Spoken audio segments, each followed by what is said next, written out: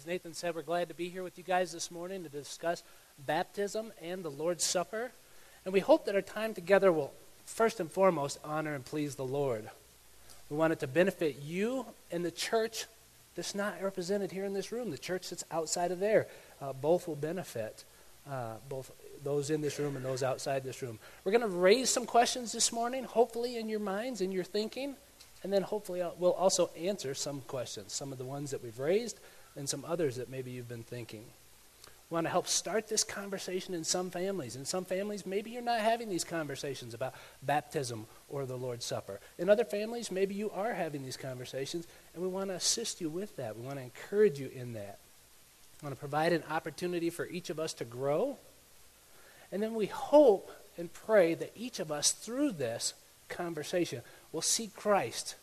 See him more gloriously. See him in his glory. Both baptism and the Lord's Supper are primarily about him, not about us. They are for us, but they are primarily about Christ, and so we want to see him in his glory. Now, I'm going to start today by reading two texts. And I've got two texts, and one of them is rather long, and so I'm going to read through that quickly and then read the second one. But if you want to follow along in your Bibles, 1 Corinthians chapter 11, beginning in verse 17, and then Luke 22. Maybe you want to mark both of those. But Paul writes to the church at Corinth, 1 Corinthians chapter 11, beginning in verse 17, he says, "But in the following instructions, I do not commend you, because when you come together it is not for the better, but for the worse. For in the first place, when you come together as a church, I hear that there are divisions among you, and I believe it in part. For there must be factions among you in order that those who are genuine among you may be recognized." He says, when you come together, it is not the Lord's Supper that you eat. For in eating, each one goes ahead with his own meal. One goes hungry, another gets drunk. What? Paul says. Do you not have houses to eat and drink in? Or do you despise the church of God and humiliate those who have nothing? What shall I say to you? Shall I commend you in this? No, I will not. For I received from the Lord what I also delivered to you, that the Lord Jesus, on the night when he was betrayed, took bread, and when he had given thanks, he broke it and said, "This is my body, which is for you. Do this in remembrance of me." In the same way, he also took the cup after supper, saying, "This cup is the new covenant in my blood. Do this as often as you drink of it in remembrance of me. For as often as you eat this bread and drink the cup, you proclaim the Lord's death until he comes. For whoever therefore eats the bread or drinks the cup of the Lord in an unworthy manner will be guilty concerning the body and blood of the Lord. Let a person examine himself then, and so eat of the bread and drink of the cup. For anyone who eats and drinks without discerning the body eats and drinks judgment on himself." And I'm going to skip to verse 33. He says, "So then, my brothers, when you come together to eat, wait for one another. If anyone is hungry, let him eat at home, so that when you come together, it will not be for judgment." Now, if you also marked Luke 22, I'm going to begin in verse 17 in Luke 22. Give you a second to turn there. Luke chapter 22, beginning in verse 17. Jesus is with his apostles at the table, and it says, "And he took the cup, and when he had given thanks, he said, 'Take this and divide it among yourselves. For I tell you that from now on I will not drink the fruit of the vine until the kingdom of God comes.' And he took bread, and when he had given thanks, he broke it and gave it to them, saying, 'This is my body, which is given for you. Do this in remembrance of me.' And likewise the cup after they had eaten, saying, 'This cup that is poured out for you is the new covenant in my blood.'" Now, these are the clearest texts in the New Testament regarding the Lord's Supper. There are many places we can look, but these really form the foundation of what I hope to talk to you about today and what we consider this morning. And as Nathan said, what we're going to try and do is basically answer three questions. What is the Lord's Supper or communion? What it isn't? And then who is it for? And then at the end of my time with you, I'm going to make a pastoral appeal to parents and to kids alike. Okay, and then we're going to open it up for a Q&A discussion. So we'll just start with, what is it? The first thing you might think of in terms of Lord's Supper or communion is it is a memorial meal. Jesus made it clear that we are to celebrate this meal in remembrance of him. A memorial is a remembering, and we're to do this in remembrance of him. Both in Luke's account and in Paul's recounting of what Jesus said, we see the Lord using the phrase, do this in remembrance of me. It is a symbolic remembrance of Christ's sinless life and his atoning death. His sinless life and his atoning death, and we are to remember this as his people. It celebrates our communion with Christ. Jesus says, this is my body, which is for you. So this celebrates our communion with him, thus the name communion, our co-union with Christ. We have been united to him, and the Lord's Supper celebrates this. And the bread and the wine, these are the elements of this meal called the Lord's Supper. Again, this is a meal that Jesus instituted, and the bread and the wine are the elements that Jesus used to represent his body and his blood, the blood of the new covenant. As we think about what is the Lord's Supper, we might think it is a fellowship of God's people. It is clear in the text that we just read that the Lord's Supper is intended to show our co-union with one another. Over and over and over again, Paul says, and when you come together, and when you come together, and when you come together. We are individually God's people, but we are corporately God's people. We are his people together. We are the church. And so this meal is a fellowship of God's people. Another way to think of the Lord's Supper is it is a proclaiming of the gospel of Jesus. It's designed to proclaim the death, resurrection, and return of Jesus Christ. Again, in 1 Corinthians 11:26, it says, Jesus says, as often as you eat this bread and drink this cup, you proclaim the Lord's death. That's actually Paul that says it. You proclaim the Lord's death until he comes. It's a proclamation of what Jesus has done, his sinless life, his suffering and receiving the wrath of God and dying on the cross. And then his promised coming again. For them, in one sense, a coming again on the third day. And then the glorious return of the Lord. So we proclaim the gospel through the Lord's Supper. Now, Mark Dever, who's a teaching pastor at Capitol Hill Baptist Church, summarizes these points well by saying, taking the Lord's Supper, then, is a participation in the unity of the church's fellowship around the remembrance of Jesus Christ and the proclamation of his saving work through the symbols of bread and wine. So this is a proclamation of what Jesus has done, using the elements that he has given us. And it is for us as his body. Now, the final point I want to make in terms of what is the Lord's Supper is it's a savoring of the new covenant promises. The new covenant can best be described, or the key text for that is Jeremiah chapter 31, where Jeremiah says this, and he says this of this new covenant. For this is the covenant that I will make with the house of Israel after those days, declares the Lord. I will put my law within them. I will write it on their hearts, and I will be their God, and they shall be my people. And no longer shall each one teach his neighbor and each his brother, saying, Know the Lord, for they shall all know me, from the least of them to the greatest, declares the Lord. For I will forgive their iniquity, and will remember their sin no more. This is the new covenant. This is the glorious work that God has done for his people, what Jesus has come to accomplish. And there are 4 primary promises of this new covenant that we should take note of. God promises to put his law within his covenant people. He's going to write it on our hearts. This is to be celebrated. Not a law that's outside of us, but a law that's inward by his Spirit that God has done. He promises to be our God and that we will be his people.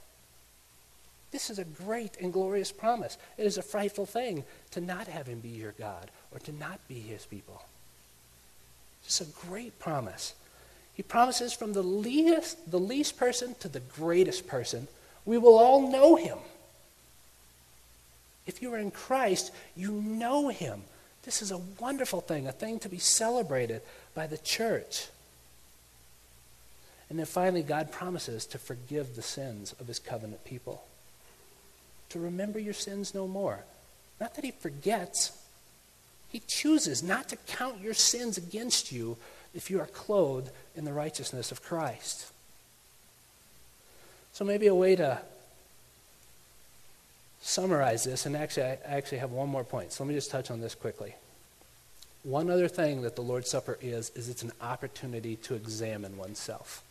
We hear this clearly in Paul's writing there in 1 Corinthians 11, that we should examine our own hearts and our lives. Paul addresses many things that are happening in the Corinthian church, and these things can well be happening here within our own church, within our own hearts and our own lives. He addresses divisions and factions with other members in the body. When we come to the Lord's Supper, we're instructed to examine ourselves. Am I divided from other brothers and sisters in the family of God? He addresses lack of consideration and love for others. So do I examine myself to ask, am I being inconsiderate of others? Am I sitting here eating this meal because God in his grace has provided for me, while my brother or sister there is sitting in poverty and has nothing to eat? Am I considerate of others in the family of God? Are there other clear areas of unrepentance in my life? One that Paul addresses in the text is drunkenness. Something that I need to examine myself. And then do I have contempt for the body and blood of the Lord? So this is what the Lord's Supper is. It's a memorial meal where we remember Christ in all of his glory and our communion with him. It's a fellowship of God's people. That's why Nathan said we don't just take a finger and a toe and go over here and do this. We do this together as God's people. It celebrates our union with one another as the people of God. It's a proclaiming of the gospel of God, the gospel of the Lord Jesus Christ. It's a savoring, a tasting of the sweetness of the new covenant. We're reminded again of the covenant promises that God makes to his people, to us. And it's an opportunity to examine our hearts and our lives, to ensure that we're living in love. It's an odd thing what the church in Corinth was doing, to be acting with such disregard for one another while they're coming together to celebrate the regard that God had for them, the love that God had for them, the love that God demonstrated for them in Christ and in his life on their behalf. And so it's a great opportunity to examine ourselves. And it leads us to our next question, what it isn't, what the Lord's Supper isn't. And there's 2 main points I want to just convey this morning. The first is it's not a full-fledged meal. It's not designed to be a full-fledged meal. It's not a meal to fill up our bodies. It's a memorial meal. It's a symbolic meal. Paul addresses the Corinthian church when they're coming together to eat. And he says, you're coming together to eat. And you who are wealthy are eating a lot, and those who are in poverty don't have anything to eat. And he says very clearly, you're not taking the Lord's Supper. The Lord's Supper is not what you're eating here. They're eating their regular meals and doing so without consideration of others. So this is not intended to be a full-fledged meal. It's a remembrance meal. We're not here for our bodies. We're here for our souls when we partake of the Lord's Supper. Okay? Bread and wine are not a meal. A small token of bread, a small portion of the wine, That's not a meal. The elements represent Christ and what he has done. Okay? It, again, is designed to satisfy our souls, to feed us spiritually, not to feed us physically. Second point on what it isn't, what the Lord's Supper isn't, is it's not the physical presence of Christ in the elements of bread and wine. Other churches, even other denominations, will teach that it is the physical presence of Christ. And we do not believe that it is the physical presence of Christ. It is his symbolic spiritual presence with us. He's present, clearly. He's present there among his people, doing a spiritual work, but not his physical body and blood in the elements. So biblical scholar Wayne Grudem, in his Systematic Theology, says this. He says, in distinction from Martin Luther, John Calvin and other reformers argued that the bread and wine of the Lord's Supper did not change into the body and blood of Christ, nor did they somehow contain the body and blood of Christ. Rather, the bread and wine symbolized the body and blood of Christ. And Grudem continues and says, today most Protestants would say, in addition to the fact that the bread and wine symbolize the body and blood of Christ, that Christ is also spiritually present in a special way as we partake of these elements that he has instituted. So he is there, but this is not his physical body and blood in the elements that we take. This is what the Lord's Supper is not. It's not a full-fledged meal, and it is not the physical presence of Christ, but this is a spiritual meal. Okay? So then we ask the third and final question, who is it for? Well, the simplest way is to say it's for those who believe in Christ. It's not for everybody. It's for those who believe in Christ, who have put their trust in him and him alone, for all the things that we read about in the new covenant promises that God makes, for eternal life, for forgiveness of sins, for peace with God. Okay? So it is only for those who have been born again of the Spirit, repented of their sin, believed the gospel, continue on in their faith, not believed, like Jesus' parable of the different soil, believe for a moment and then forsook belief. So they continue on the faith. Remain in fellowship with the church. It's not God's design for the Christian to be over here and the church to be over here. I'm a Christian, but it's just me and Jesus. It's not God's design. It's God's design that we live out our faith in a community called the church. Okay? It's a sign of being a Christian and continuing on in the Christian life. Okay? So some would argue that it is only for those who have been baptized, since baptism is the Christian symbol for beginning the Christian life. Now, before you throw stones my direction, please know that we don't hold to this position.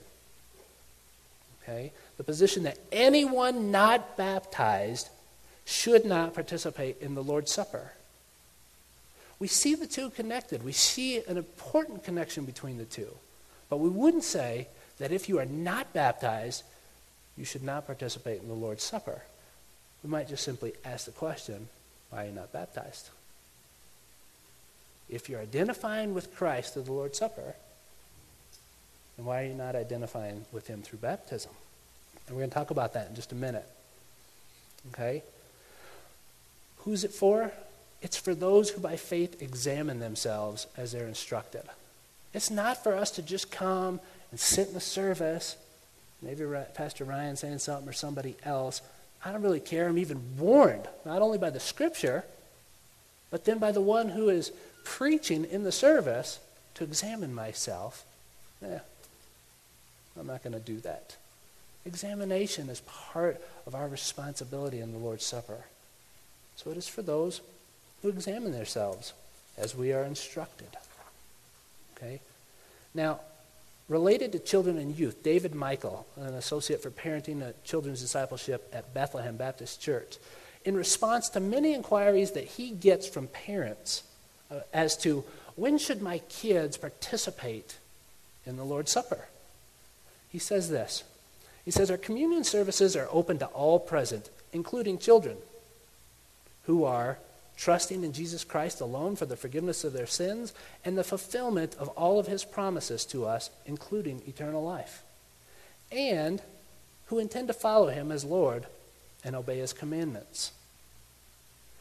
David Michael says, therefore, children are welcome to participate in the Lord's Supper when they can understand its significance, when they are able to give a credible profession of faith, and when they consciously intend to follow the Lord in obedience.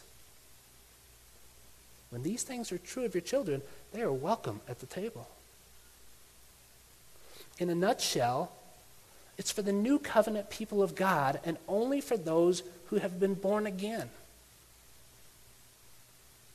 It's not for those who are born into a Christian home but do not have a genuine saving faith themselves.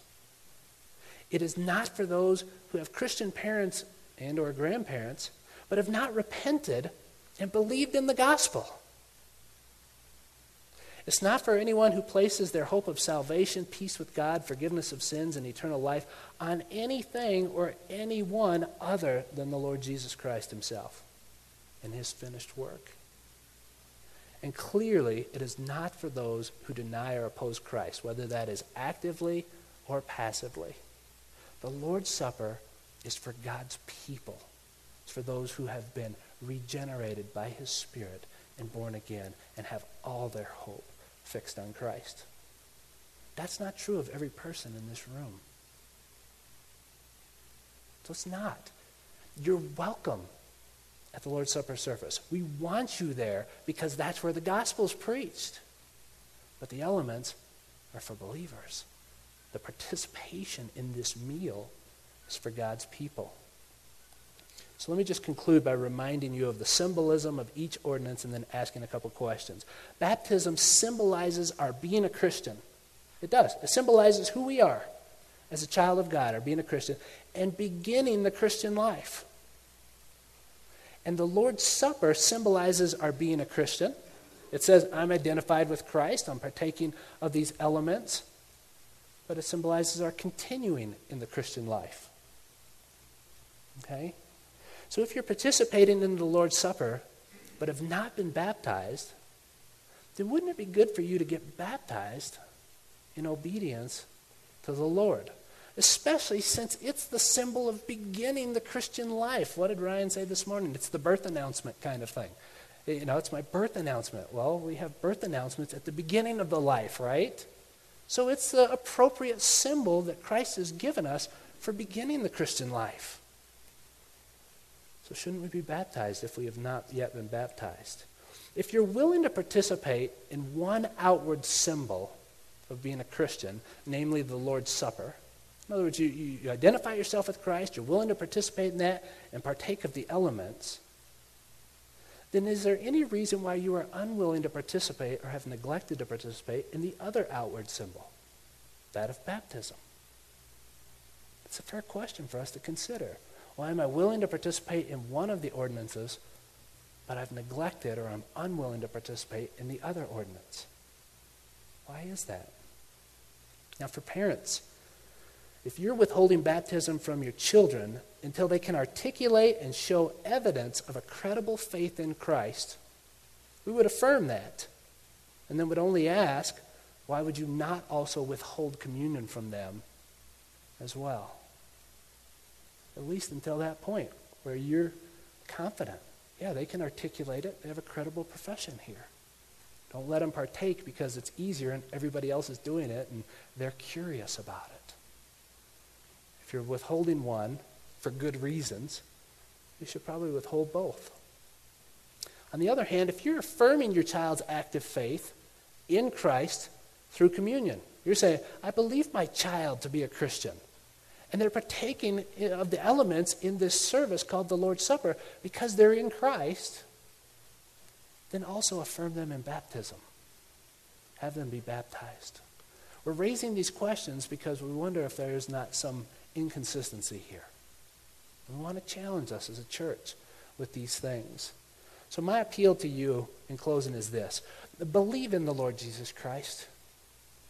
If you believe in him, Recall his great and precious promises for you. Celebrate who you are in him. If you have not, if today you hear his voice, do not harden your hearts. Believe in him. Believe on the Lord Jesus Christ. Put all your trust in him. Put your faith in him.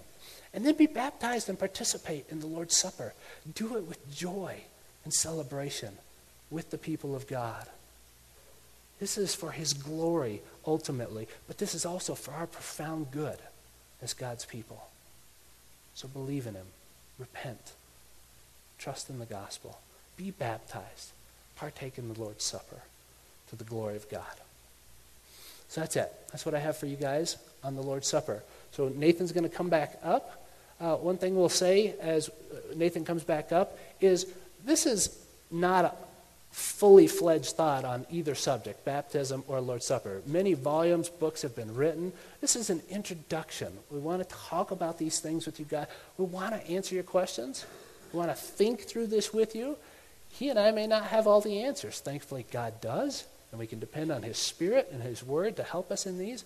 But we want to start this conversation with you, and so this is why we're doing this, and we welcome your questions now. And some of the books and volumes that have been written, I showed you your child's profession of faith earlier. We have these in the back, right? Am I staying back there in the children's ministry? No. No, not anymore? No. Well, We give those out in the baptism class. Okay. But Well, this is a great resource from Bethlehem Baptist, David Michael, the guy that Tim mentioned earlier on preparing young people for baptism. Such a good kind of diagnostic resource as I'm reading. Do I believe these things? Are these things true of me? Should I be baptized? So this is really helpful. So we welcome your questions. Welcome some thoughts that have maybe come up for the first time as you've listened to Tim and me talk. We're recording this, so I'm just going to tell you right now, this might get a little funny, but whoever is answering the question, we're going to repeat your question into our mic so that parents that might hear. is your mic on? I think so. No? It's green. Well, the people who are listening. So I'll repeat the questions. They just learned about communion, not baptism, if that happens. So maybe you can repeat the question. I'll repeat them. Yeah. All right.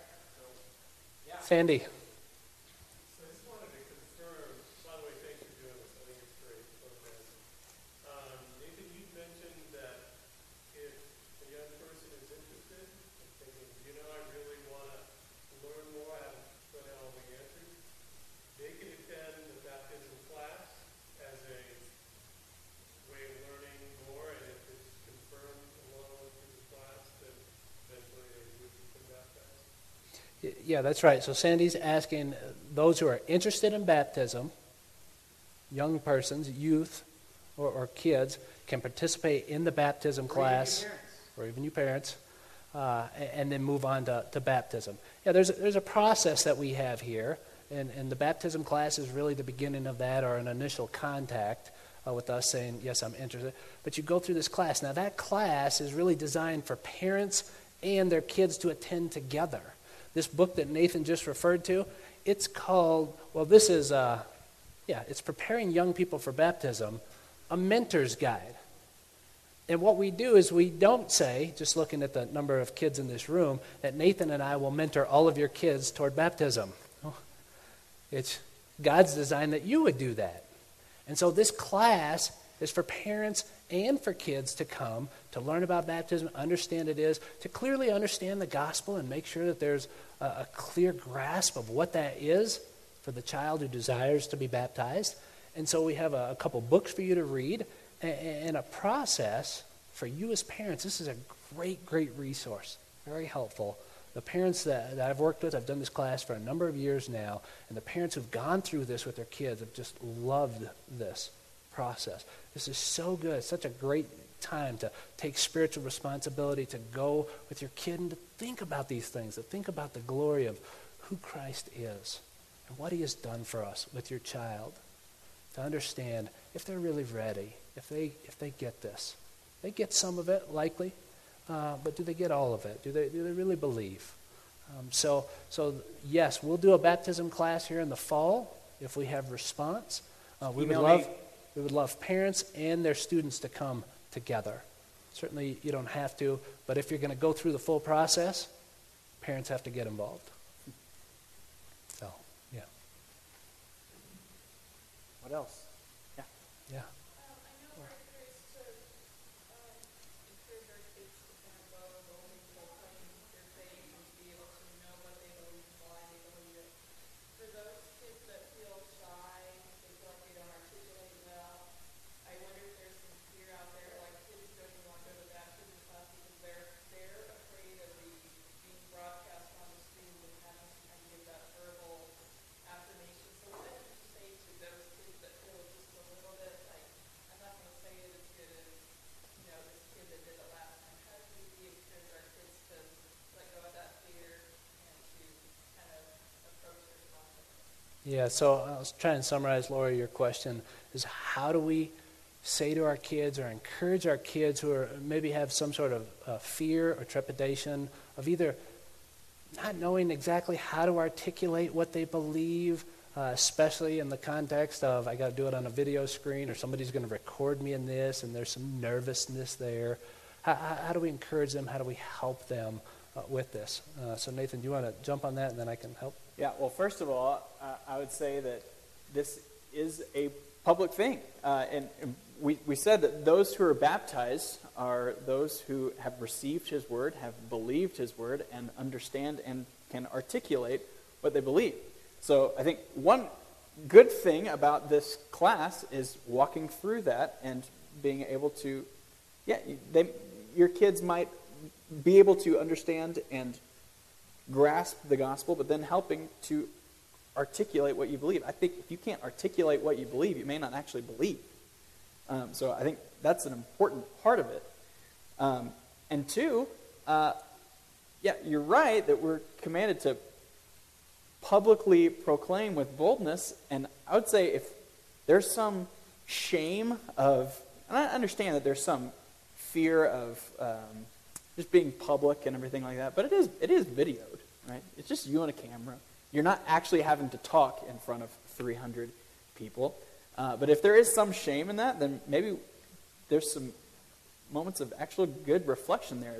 Is this something that I'm actually willing to publicly proclaim? We as Christians in America don't have to go through much persecution, right? And is this something, I love that thing that I gave you earlier from the German Anabaptists in the 16th century. If I felt the tug of the world and its attraction, and for Jesus' sake denied it, is this something that I actually believe that I would go to jail for, or that I would die for? If I'm not willing to record a 3-minute testimony of what Jesus has done for me, then I may not. And so I would say this is a great opportunity, a great growing ground for boldness. And if I don't know, you have anything else to say? Yeah, no, I would agree with that. I would say it's an opportunity to encourage them, to help them our kids really embrace their faith. Ryan often says, I get the I can't help it. And just think about your kids. Now, there are some kids that are just really, really shy. And I was shy as a child. I'm even somewhat shy as an adult. But there are some that may just be so shy that you cannot think of a single example where they get excited, where they're willing to speak out or proclaim. But think about that as parents. Think about that as youth.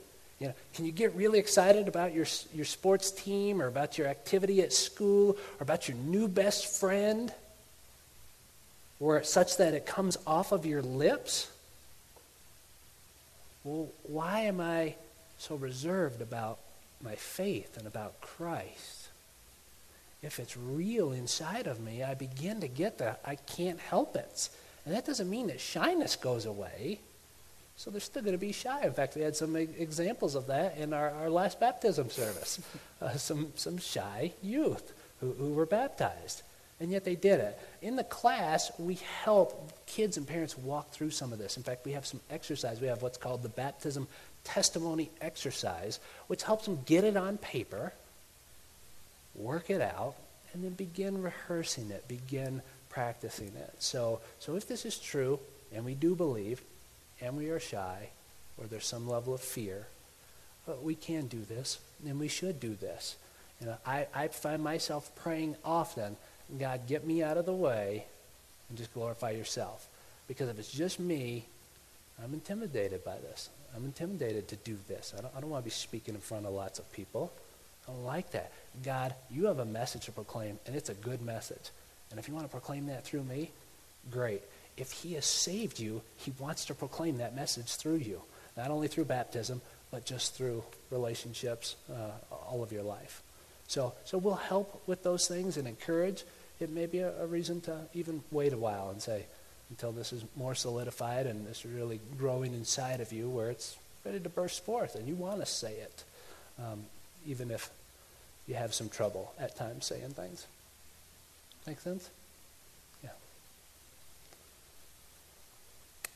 Other questions? I will say this. If you don't want to ask your question publicly, Nathan and I are glad to take and receive any of your questions privately. So please know that. This is just the beginning of the conversation. Some of you guys are new to our youth ministry. Nathan at DesertSpringsChurch.org or Tim at DesertSpringsChurch.org anytime. Yeah. What else? JJ? What would you say to a parent and student where a student really has a strong connection of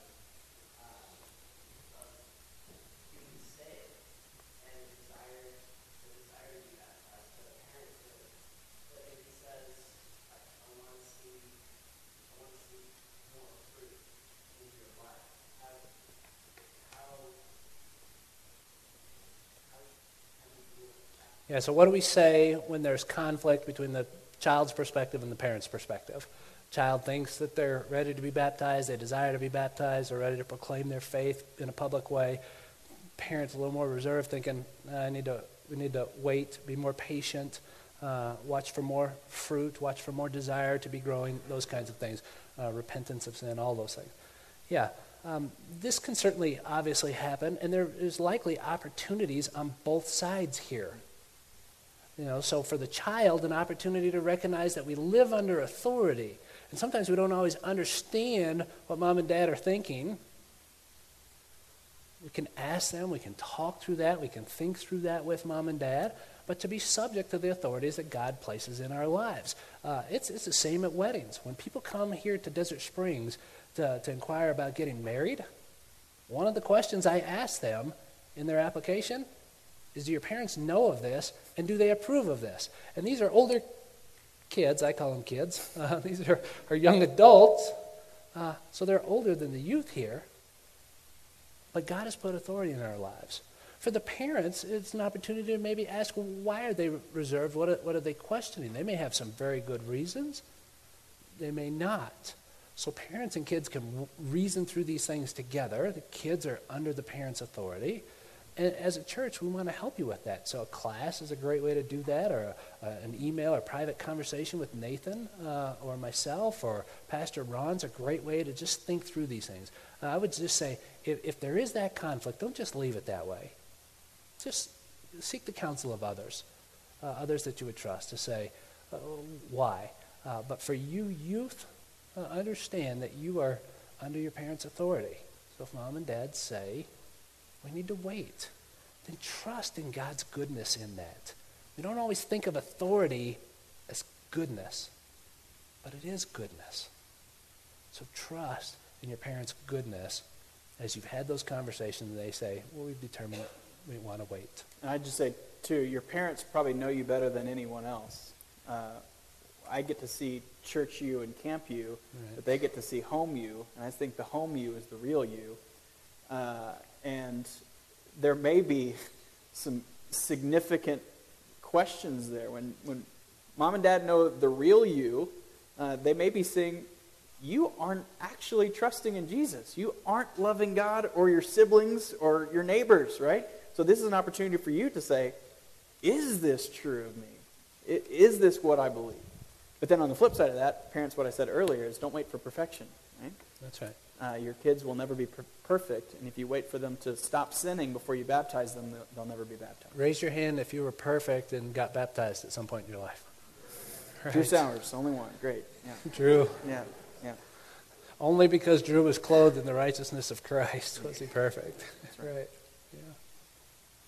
Other questions? Or even comments? I mean, we want this to kind of be a family conversation, so we're glad for this, questions and answers, but this is starting these conversations, and we want to continue to have them with you. But if you have a comment or a question, I'd love to have that.